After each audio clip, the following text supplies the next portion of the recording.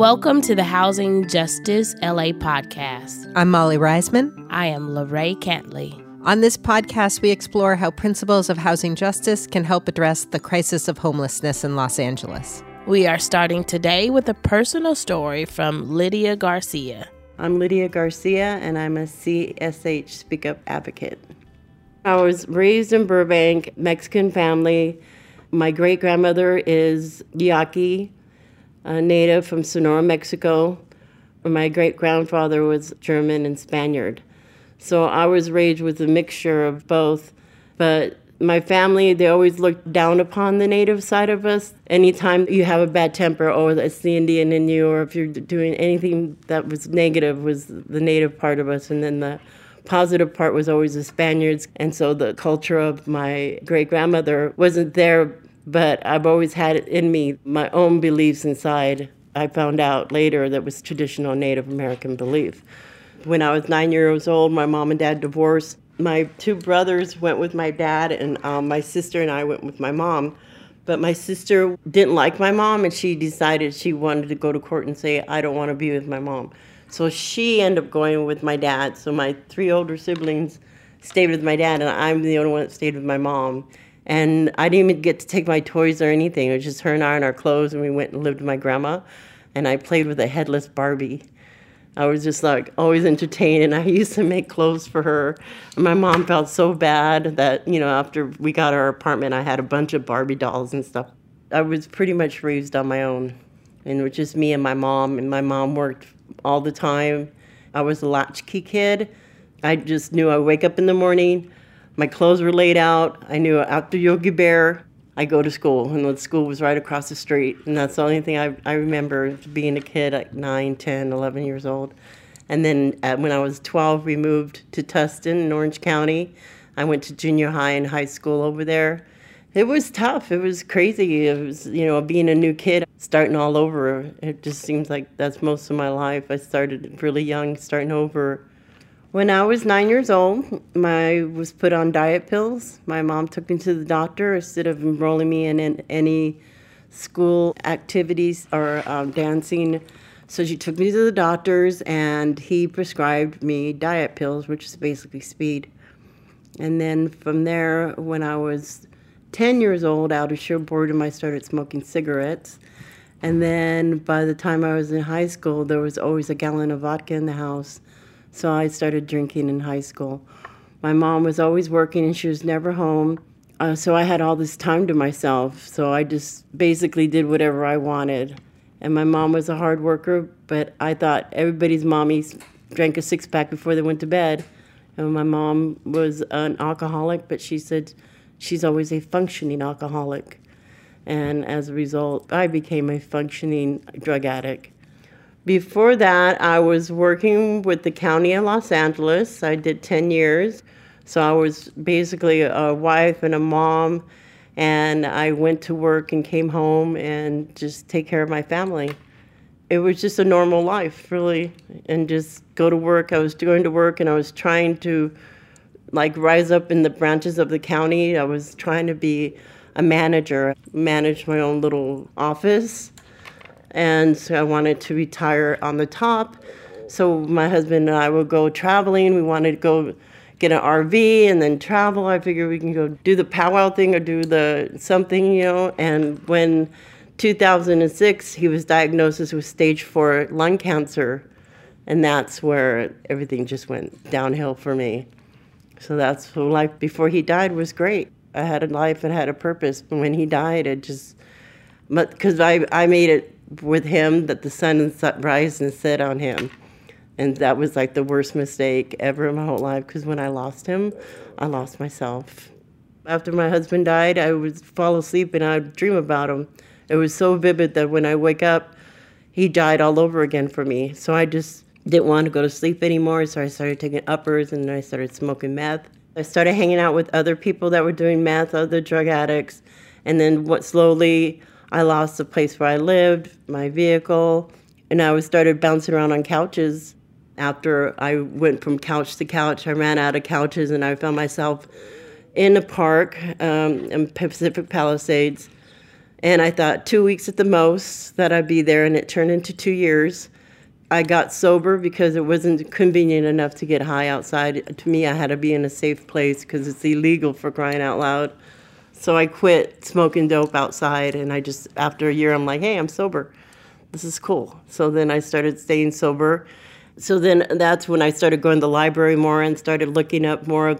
So I started reading books and trying to find myself. I went through Buddhism, Taoism, Toltec, and then I found the Four Agreements. And then I kept reading more, and then I found Black Elk Speaks, and that was a very good book. Everything that they talk about with the Native American beliefs, that everything on this earth is alive and everything is sacred, and you walk in a sacred manner. So I learned how to embrace that, something that's always been inside me, that to me everything's alive, the birds, the grass, trees. I embraced that because I had more answers than questions when it came to the traditional Native beliefs. I started learning totems about different animals that represent certain characteristics and that the natives would use, like they have the bear, the wolf, and all, but each animal and each insect is a message from each one, and it goes by how that animal or insect lives on this earth and how they survive, how they raise their young. And so I started studying that and learning more about Native ways and learning about the medicine wheel. So I've learned a lot. Each teaching that I've learned, I find comfort and the strength to go on. I always said that I have patience of a spider. And for me, a spider, she's beautiful, and she creates her home wherever she wants. She makes her web, and she's always working on it. So I always said that I'm gonna have patience of a spider. And then when I started looking up totems, then I found out the spider is about communication and about the 8 legs and infinity and the body's shape of 8. She helps me create my words and communications. So when I started learning that, then I started getting more into it, and I found comfort in it. I was in the park for 2 years. I started going to a place called Women Daybreak, and it was an outreach just for women that are on the streets. And it was from 9 a.m. to 2. You line up and they ask you if you want showers, or if you want your mail, or if you want services, or clothes wash. So I only went there for a meal, wash my clothes, take a shower, and I'm out of there at 2 o'clock, go to the library. I did that for 2 years. And one day a caseworker came up to me and said, Lydia, you've been coming here for so long. Why don't you tell me your story of what's going on with you? So I did. And she cried and I cried, and she hugged me and she said, Lydia, you don't deserve to be sleeping out in that park. And that really touched my heart, because I, in my inner monologue, is saying that I deserve this because I was the drug addict. I was the one that made bad decisions. And so when she told me that, I was just so touched. And she said, I'm going to look for an emergency bed for you. And within 2 weeks, I was in the emergency bed at the shelter at Cloverfield. And emergency beds are there for 2 or 3 weeks. But if they see that you have a caseworker and you're working with your caseworker, they have another part of the center that's the shelter, so you get your own cubicle. So I worked with my caseworker, and I set out certain goals, and I achieved them, and they saw that I was potential, so I stayed on the shelter side. And then I started going to groups. I went to an anger management class. I went through life skill classes. And then I applied for another program through the Department of Health Services, Step Up, and Brilliant Corners. I didn't think I was going to get it because like 200 or 300 people there. Most of the people at the shelter that were there were like, oh, I'm going to get it. I'm shoo-in for it. And I'm like, okay, seeing is believing. So I just kept going my way and just keep looking at other places. And one day when I went to look at a place in San Pedro, I came back, and then they told me, Lydia, you have the Step Up on. You're going to move in on July 31st. And I was just so happy. I'm like, oh, great, because you just keep trying. It's really hard when you're in the shelter and there's certain programs come up and certain programs go by and you qualify. It all depends how long you've been homeless and what's your mental health. And I qualified for where I was going because I went to a county facility for treatment, and that was when I went and got my teeth done. That's what got me to be in the program that I'm in, that would qualified me It was a long time waiting because I was there at the shelter for almost a year and a half. But I did do my saving management there, so I had a little pocket money by the time I moved into my apartment to help furnish. The apartment was furnished and everything, but just little things that I could get for myself. You do get a little hopeless when you're waiting at the shelter and you see other people that just got in 2 months ago, and now they got a place and it's over there by Union Station or it's somewhere around, I'm like, what about my time? When's my time? You don't realize that person has been waiting just as long or longer than you. They don't just walk in. A lot of people get the impression they walk right in and they get their place and they're out. Their favoritism, they're doing this, that. No, it's just, if you learn how the program is and each programs that are out there, it's just hurry up and wait. And you got to really have patience. And that's what I try to tell people when they're still at the shelter. I have a girlfriend that's still there, and I just tell her, just hang in there and look at whatever they give you, and just something will come through. You just have to wait and have faith and hope. So I moved in 2015, so I've been there 4 years now. I moved in there in July, and it was amazing. Half the people I knew were from the same shelter, so my neighbors were people that I already knew from seeing or having dinner with them all the time. We all moved in. It was a turnkey thing. All you had to do was just bring your clothes. They had a twin-size bed. They had cookingware, flatware, everything up for your... I have a little kitchenette, no oven, just 2 burners, and that's it. And I have a refrigerator, nice bathroom. And it was just amazing. I couldn't believe that was my place, that this is mine, that I landed, this is for me only. I can pay the rent, that was the main thing. And now that I have I have a caseworker who helps me out a lot, and we set goals and everything. So I'm in supportive housing with Step Up, and my caseworker's the best. She'll take me grocery shopping or we'll go to the pantry, or if I just want to chit-chat with her about what's going on with me, she's always there for me, and I just love it. And one of my biggest fears when I was in the shelter was, am I going to go back? Am I going to fall off the wagon and start smoking meth? Because I'm going to be in 4 walls by myself for the first time in so many years. The temptation was there, but my sobriety means so much to me more than my addiction. I dream about it every now and then. I go to therapy for that, because it's really scary when you're thinking, I just messed up my sobriety in your dream. It's like, oh no. And I wake up, oh wait, that was a dream. It's not real. I'm currently have therapists and I'm under doctor's care. And that really helped me out a lot. I was like, I don't want to be on meds. And she's like, well, if you're a diabetic, wouldn't you be on insulin? It's the same thing. You're not producing enough serotonin or something that's going on in you. And so I'm like, okay, I'll give it a try. And now I'm on a good cocktail right now where I'm like, wake up in the morning and I'm just actually happy and I'm excited. Before I was just not excited about doing anything, and then I have anxiety really bad, and then I wouldn't go out. I'd stay in the house. I wouldn't shower, and there's just a lot going on. And to balance that out and to keep going, it was pretty rough.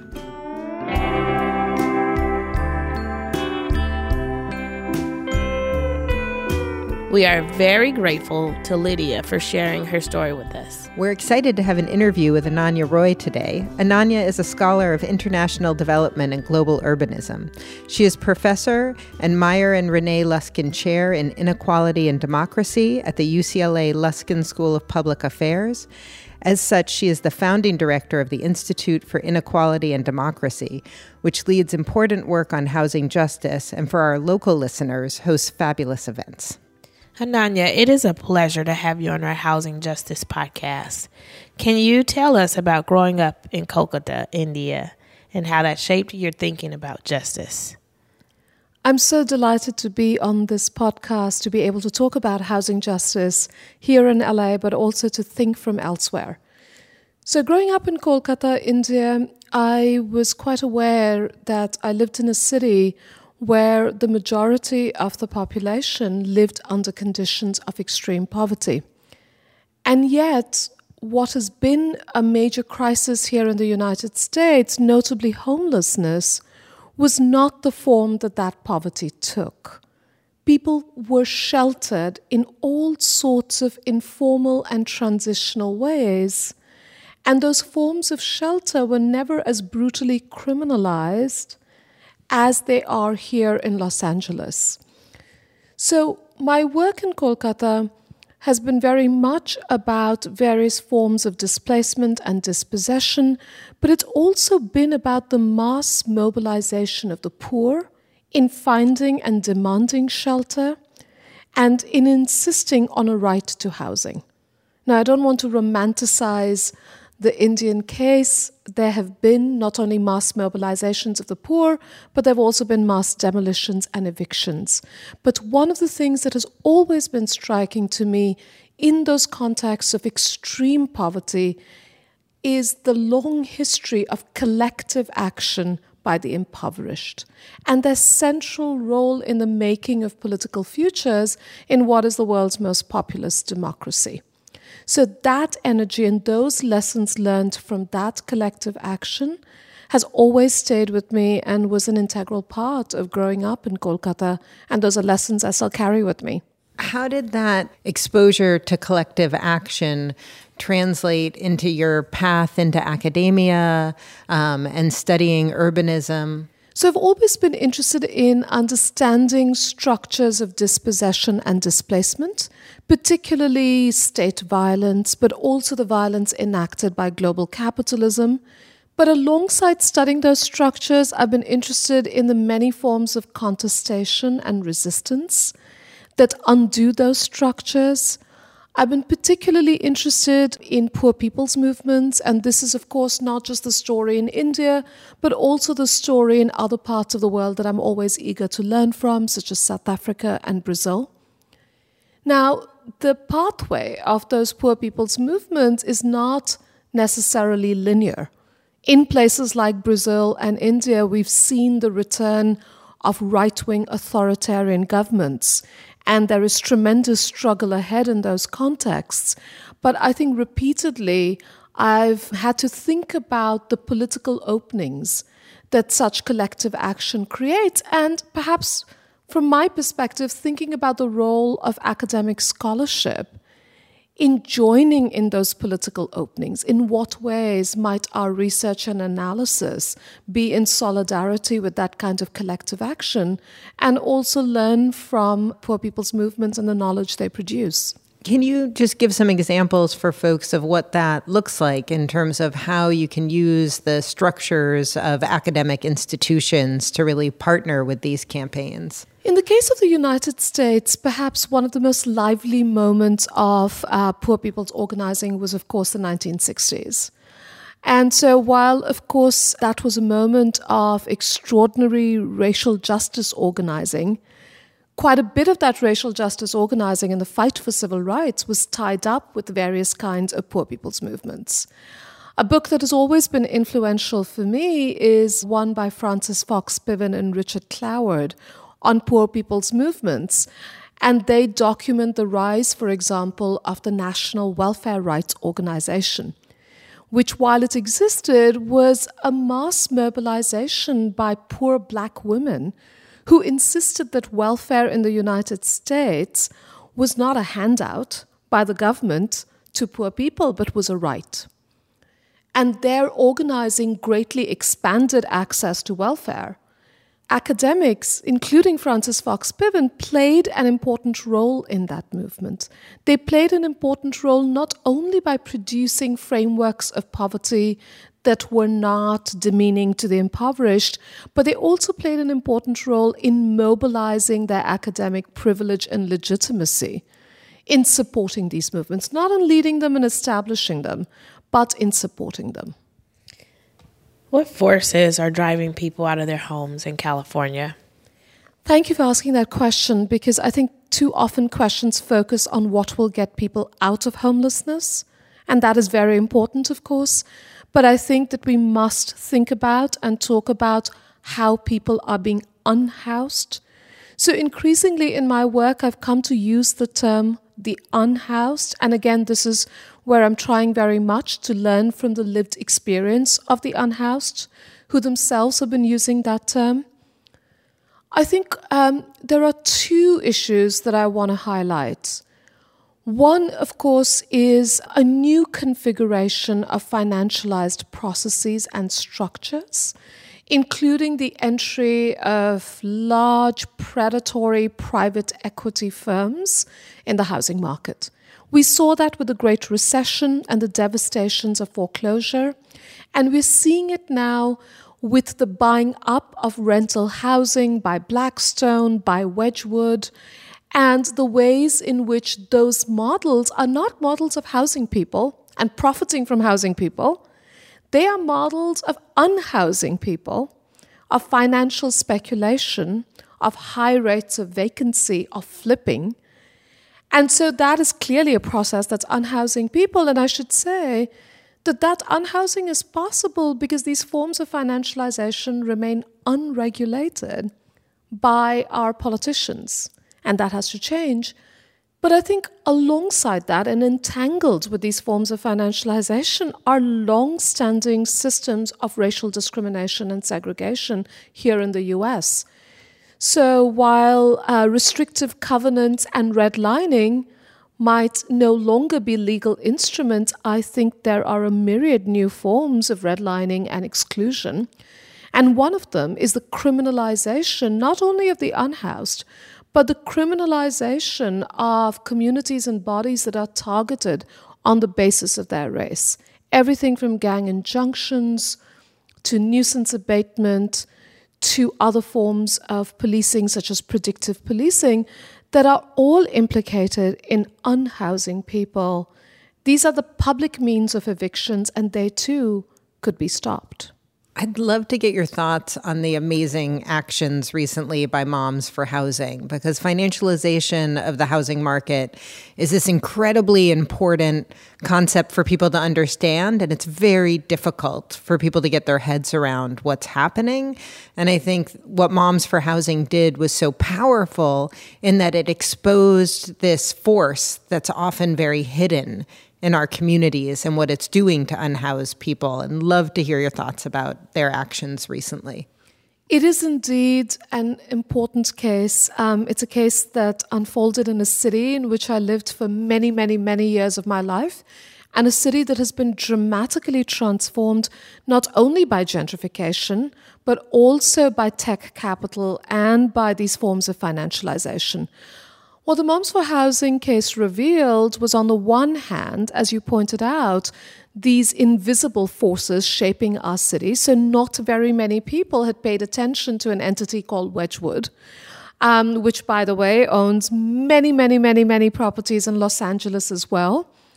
Tara Graziani, who's the director of the Anti-Eviction Mapping Project here in Los Angeles, did a wonderful capstone project in the urban planning program at UCLA, from which she graduated last year, on Wedgwood, and Wedgwood's role in buying up properties and flipping them in Inglewood. So it's not just in Oakland. But what that story tells us is that Wedgwood's model is one of flipping homes, of evicting tenants, keeping homes vacant, speculating that property values will rise, and then being able to sell at a much later date. That they can sit on these swaths of property for years. And thus we have the heartbreaking paradox in all our cities, including Oakland and Los Angeles, that we have high vacancy rates often alongside high rates of houselessness. But I think the other piece that the Wedgwood Moms for Housing story reveals is the power of collective action.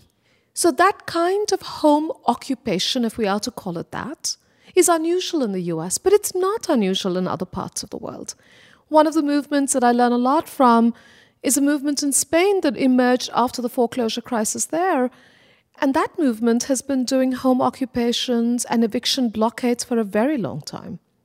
A movement I studied and learned from on the south side of Chicago, the Chicago Anti-Eviction Campaign, was very much focused on occupying homes that had been foreclosed by banks and that were lying vacant and in fact had been looted and almost destroyed.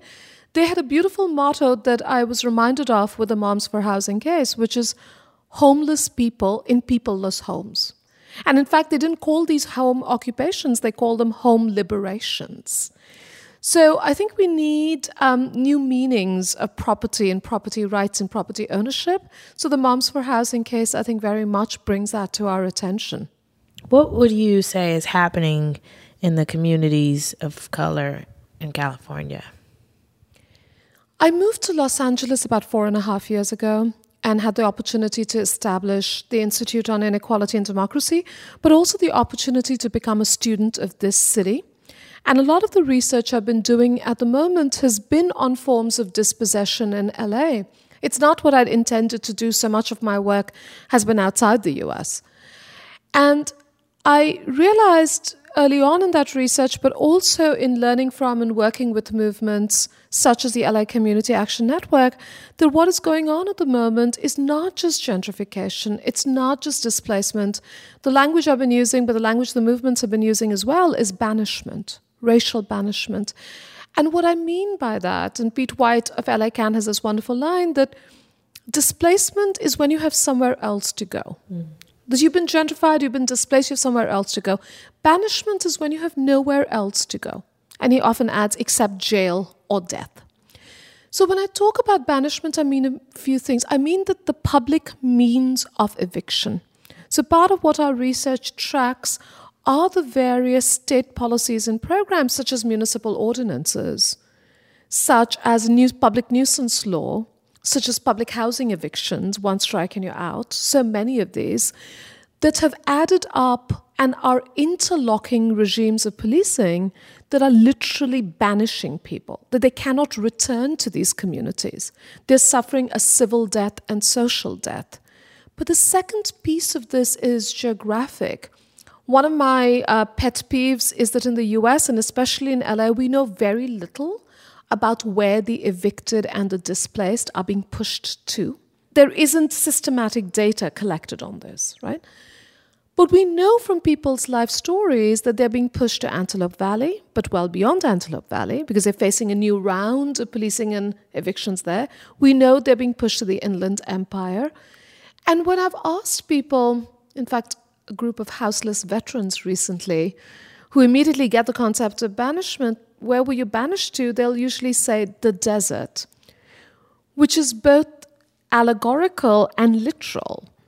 So that is partly what I think is happening to communities of color in California, whether it be in the Bay Area or here in LA. I mean, it's a process of resegregation for sure, but I think it's something even more dire and violent. And there's tremendous profits to be made. So can you also talk about the idea, you've talked about racial capitalism, which I don't think is a term that most of our listeners have probably heard before.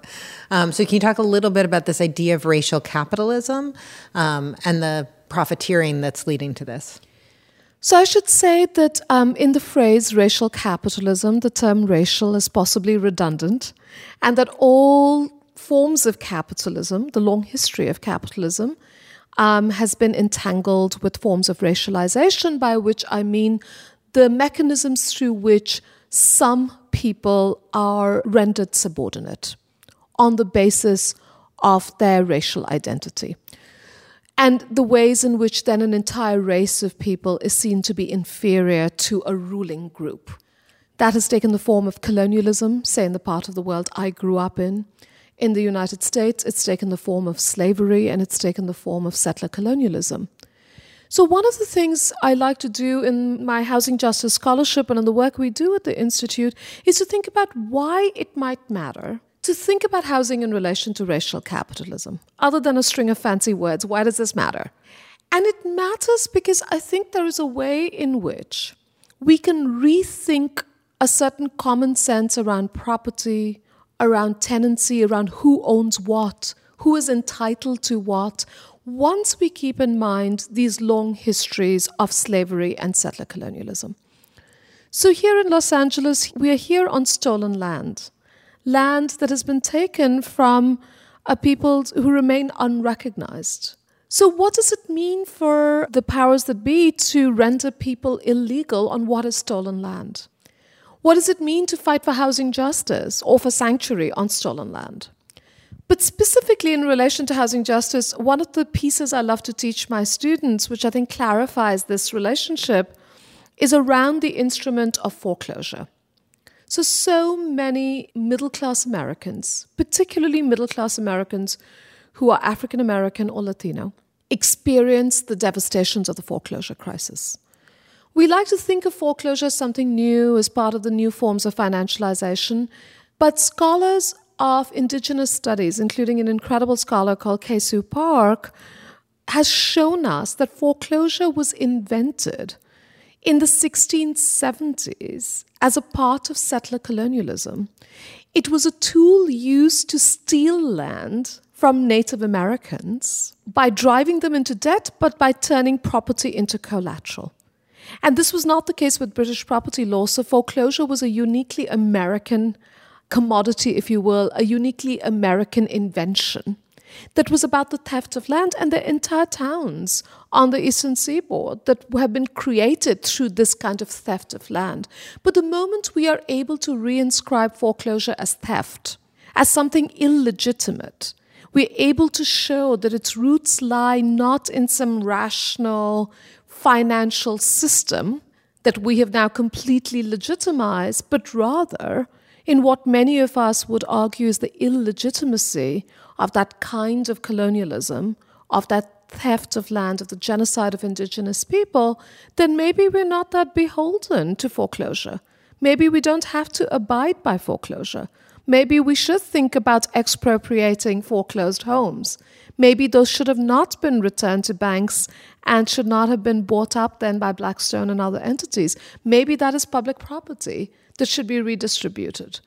So this is the ways in which I think a history of racial capitalism allows us to ask a broader set of questions in relation to housing justice.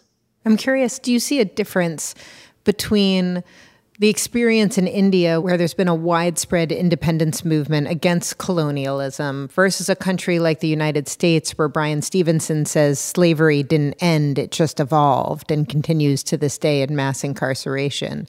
It hasn't been as widespread pushing against these forces, and does that change how they materialize in our current history in the United States as opposed to a place like India? Absolutely. At the Institute, we have an activist in residence program. We've had one from the very start since 2016. And this year, one of the activists in residence is Leonardo Vilches, co-founder of Unión de Vecinos. And Leonardo, at the start of the program just a few days ago, talked about how his main agenda is to think about the possibility of land reforms in the United States precisely by thinking from parts of the world where independence movements were tied up with the question of land reforms. So the moment that could have been that political opening in the United States was, of course, the Civil War and emancipation. But as we all know well, that property redistribution never happened. In fact, the opposite happened, that slave owners were compensated for their so-called loss of property. And so that complete failure, if you will, of Reconstruction means that the United States is one of the few settler colonies that has never had a serious national discussion about land reforms. This is not to say that land reforms has been perfect in any way in other parts of the world. In India, despite some attempts at land reforms, there have been tremendous and continue to be tremendous inequalities in access to land and ownership of land. But nevertheless, the idea that land ownership as it was constituted at the end of colonialism, whatever that moment is unfair, that it requires a redistribution, that has not been a national conversation until perhaps now, when that conversation is happening in the framework of reparations. I'm interested in how the work of the university is being connected to advocacy and making that shift in the land use and how the pathway to housing looks different today. Well, partly what we've been trying to do in our housing justice network is to learn from other parts of the world where the conversations around land and around property and tenancy and housing justice might be different, but also to think about whether we can support new imaginations and practices that allow us to think outside the box. So, of course, there have been important advances in thinking about the right to the city and right to housing, and that is work we want to continue supporting, but it all feels a little inadequate at this moment as we face a staggering crisis of inequality and a staggering crisis of unhousing. So one of the things that got me very excited in the Moms for Housing discussion and struggle was not only that there was a recognition that community land trusts have a role to play. Therefore, we can think about the collective stewardship of property. So these other imaginations of property, something that's collective, something that is partially decommodified, not fully.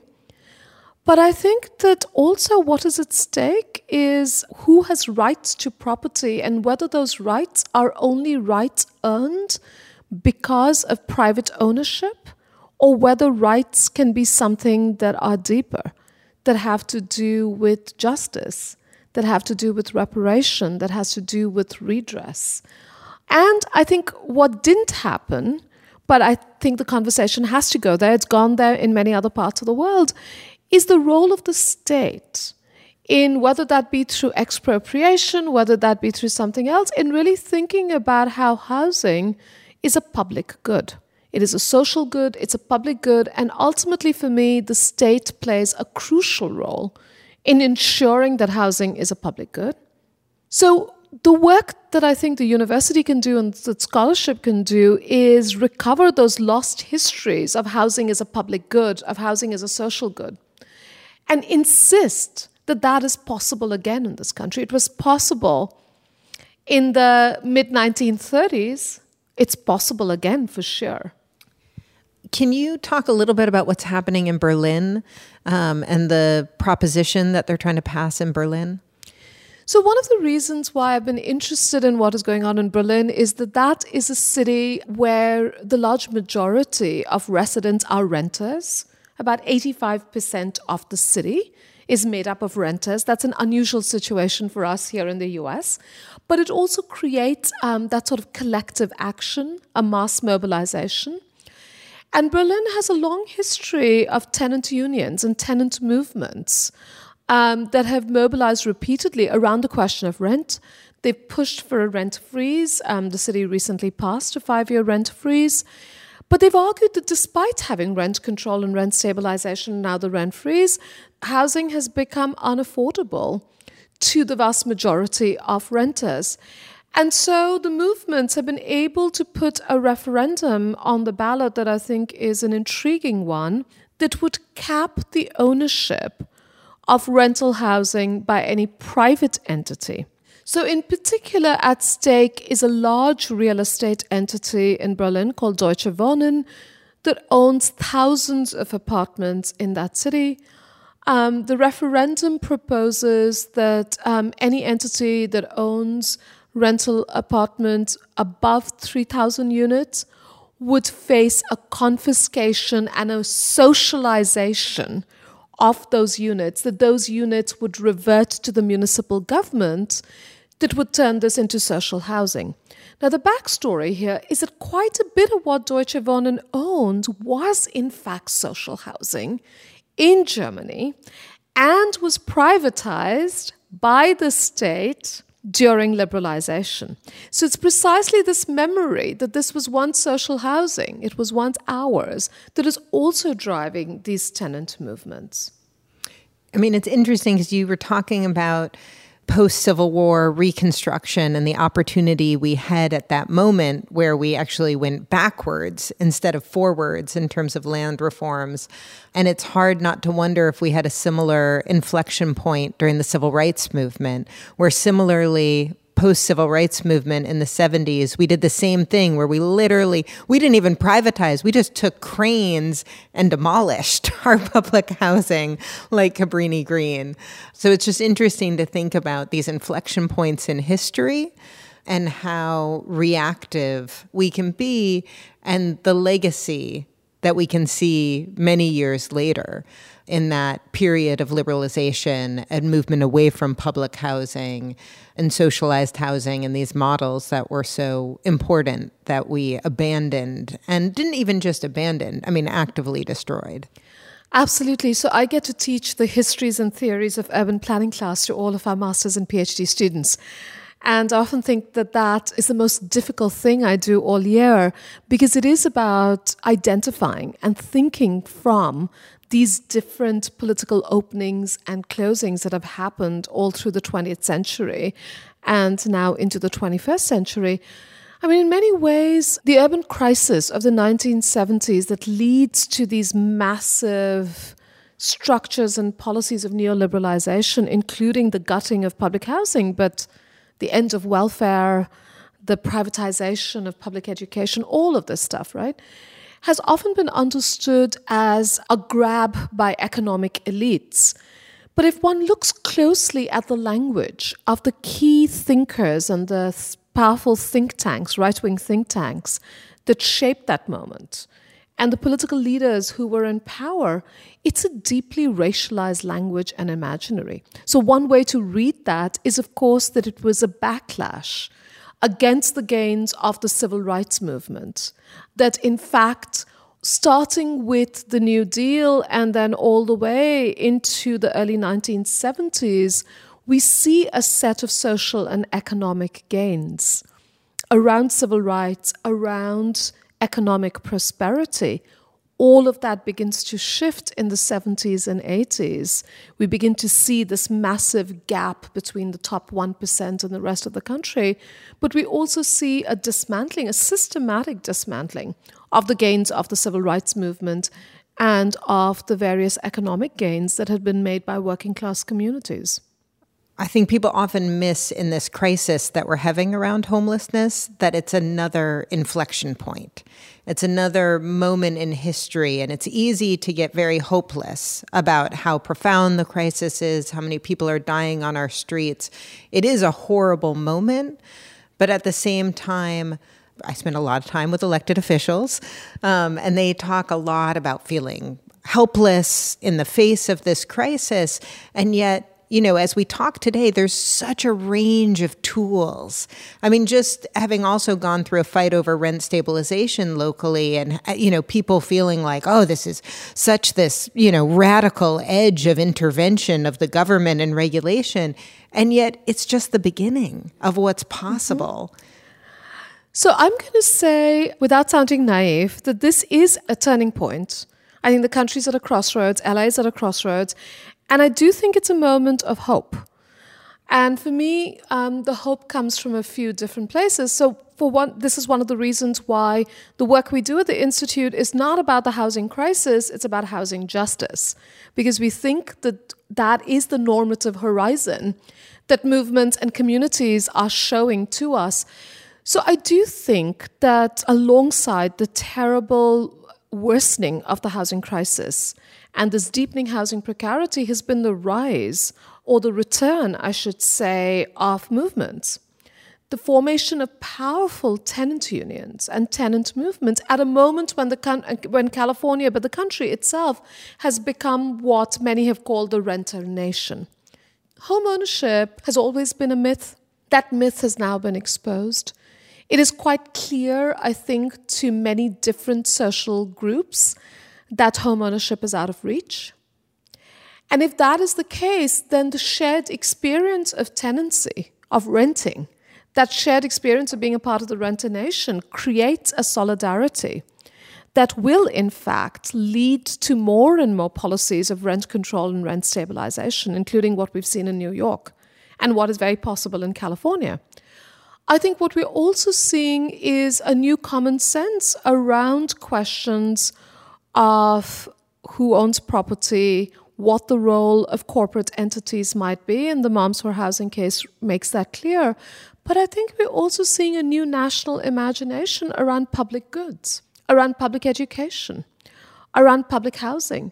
So whether or not we are totally convinced with the framework of the Green New Deal, it is quite clear that that acknowledgement of economic crisis, the climate crisis, of a political crisis, is leading to quite interesting political leaders making an argument about the importance of housing as a public good, as a social good that, again, is not a handout, is not a gift to anyone, but is a right.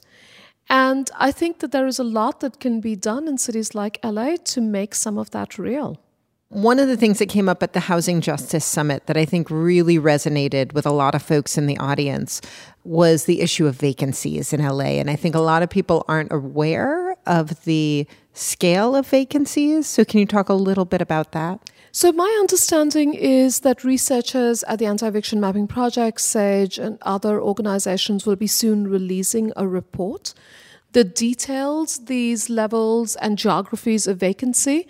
But look, from cities around the world, and including cities here in the United States, we know that there are usually high levels of vacancy, particularly in the upper end of the housing market.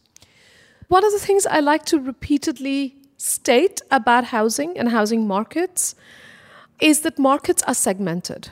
There is no such thing as trickle-down anything, and there is no such thing as trickle-down housing. So building more luxury condos will not create affordable housing for those who are currently unhoused or those who are struggling to pay their rent. It's not going to happen. So recognizing that housing markets are segmented, we also then have to think about where that vacancy exists.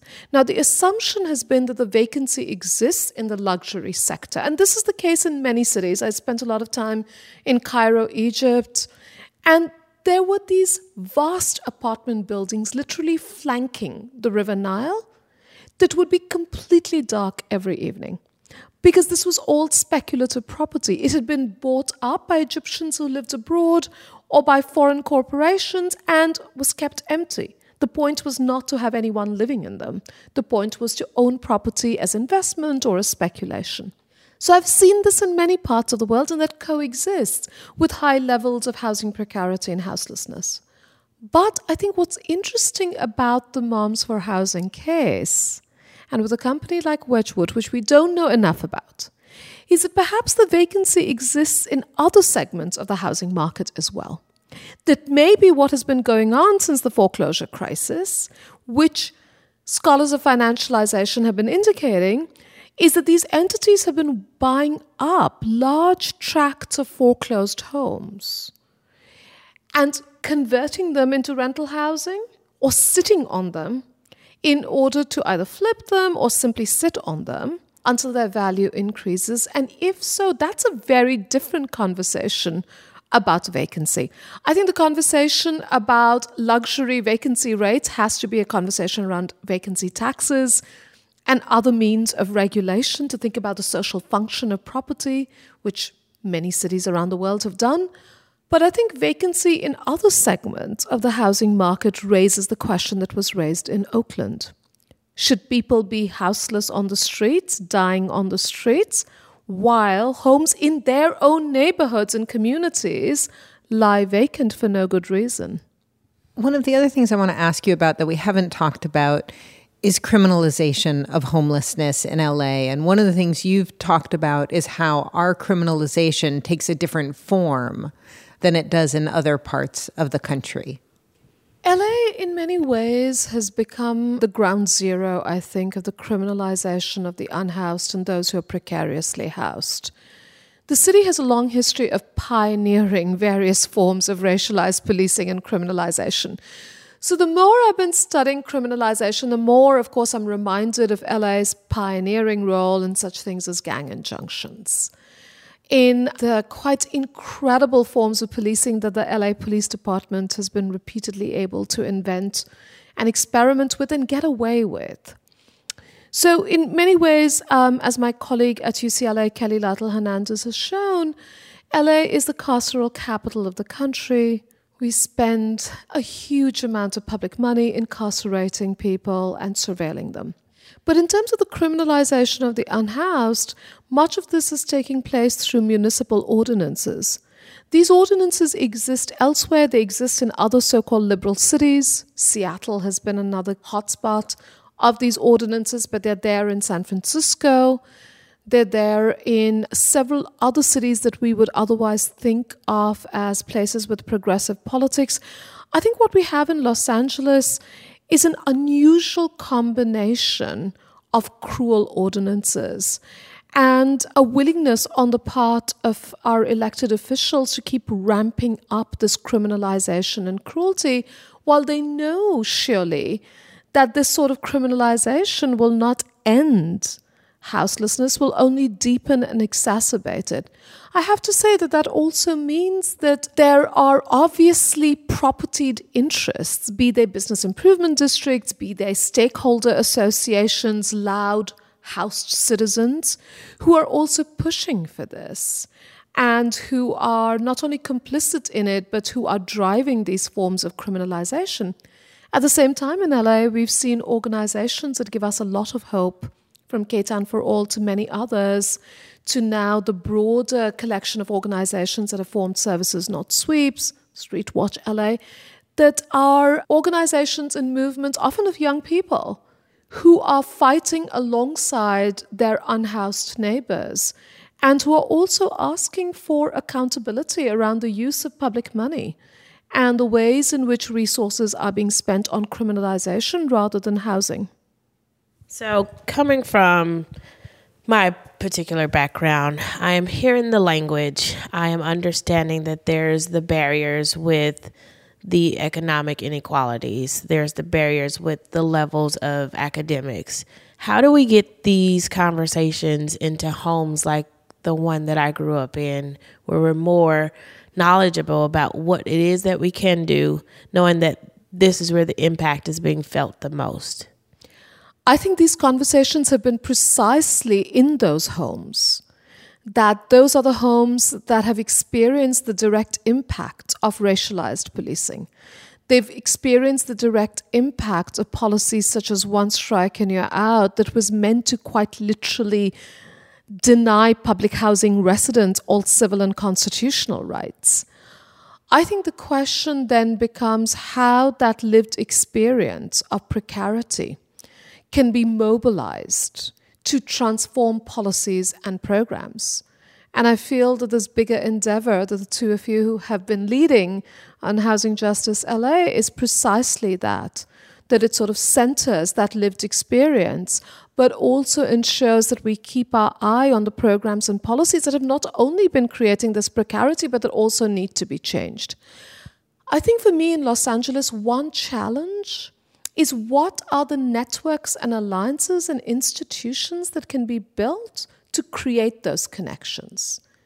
Because in many ways, even with, say, the universities, be it USC or UCLA, we are often at a great distance from, and I'm geographically, but also at a great political and emotional distance, I would say, from those lived experiences. So we've got to learn to center those lived experiences in the work we do.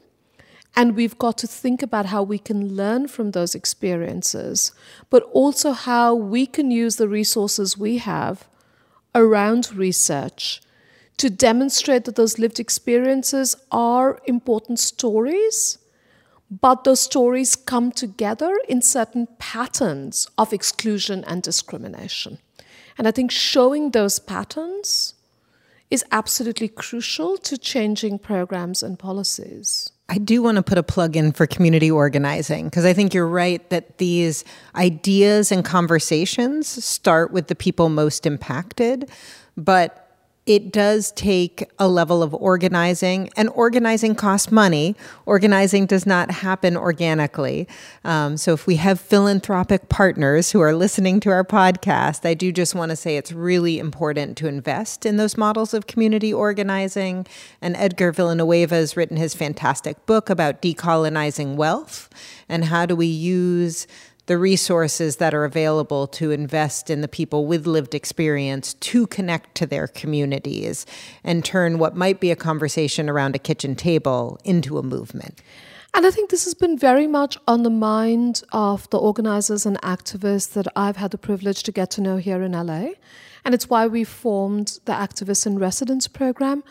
I think we need to think about what that ecosystem of support is for organizers and activists, many of whom do this work on a volunteer basis, many of whom are not only burnt out, but are criminalized, are seen as militant and angry, are seen as those who must be silenced.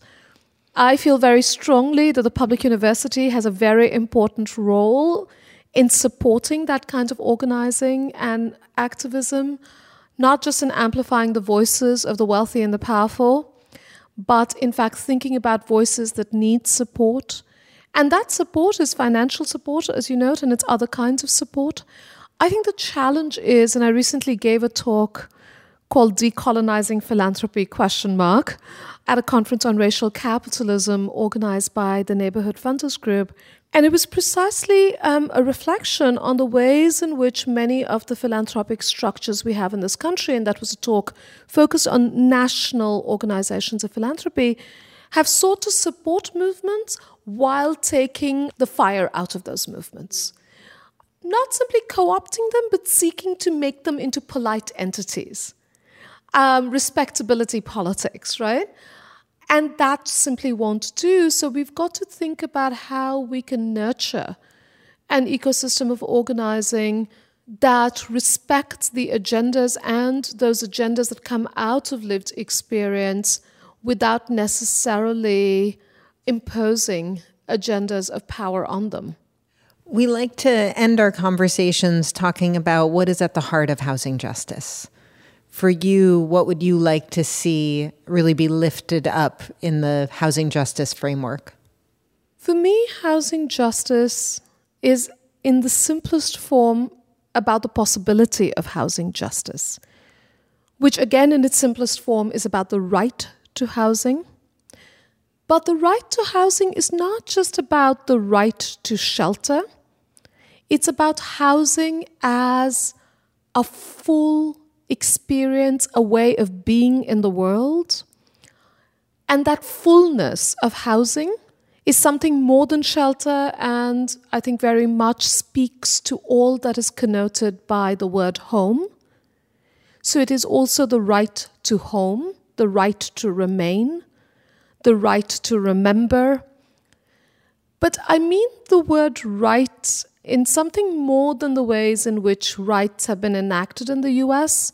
So when I mean the right to housing or the right to home or the right to remain as the core of housing justice, I also mean that home and housing are public goods and that those rights are not conditional. Too often in the United States, particularly for communities of color, for women, for those who are marginalized in other ways, rights are conditional. You've got to behave in a certain way and then you get this right. If you do this, you lose this right. Rights are conditional, they're punitive, they are often temporary. So when I use that term right, I don't simply mean rights as in a conventional liberal sense. I mean it in the full sense of social rights and what for a while in this country was envisioned as human rights as the very foundation of American democracy, not just of a global agenda of human rights. This has been such a fascinating conversation. Thank you, Ananya. It's been an absolute pleasure talking with you. Thank you. The pleasure is mine.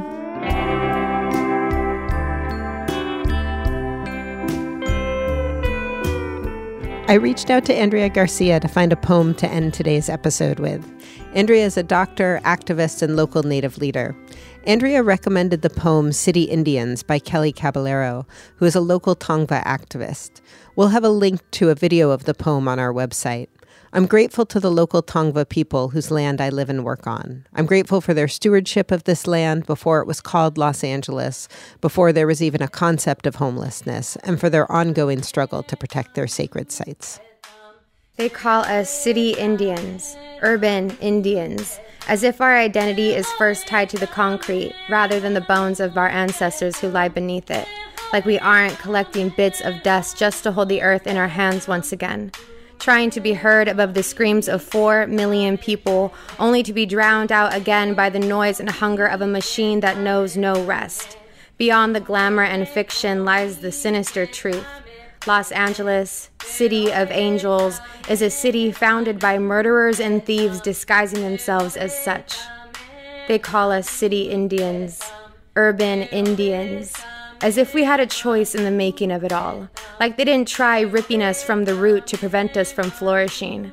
Take Spanish last names, learn the Lord's Prayer, hide within ourselves, be the colonizer and the colonized.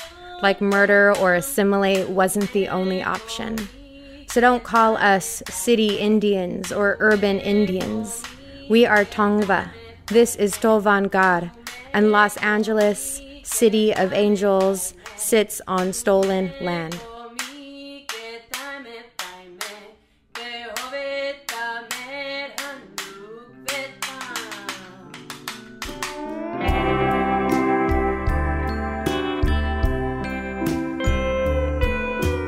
We hope that you'll keep listening. We hope that you'll subscribe and rate and review the podcast wherever you get your podcasts, and make sure to tell your friends, tell other people about the podcast.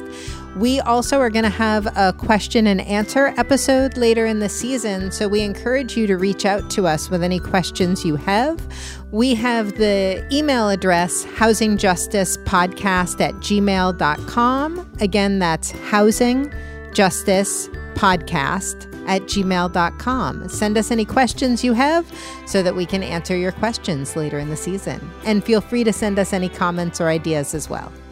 The Housing Justice LA podcast is made possible by a Stanton Fellowship from the Durfee Foundation. The podcast is produced by Bill Lance with intro music provided courtesy of Adam Goldman. Special thanks to Ann English for her support and amazing work on the CSH Speak Up program.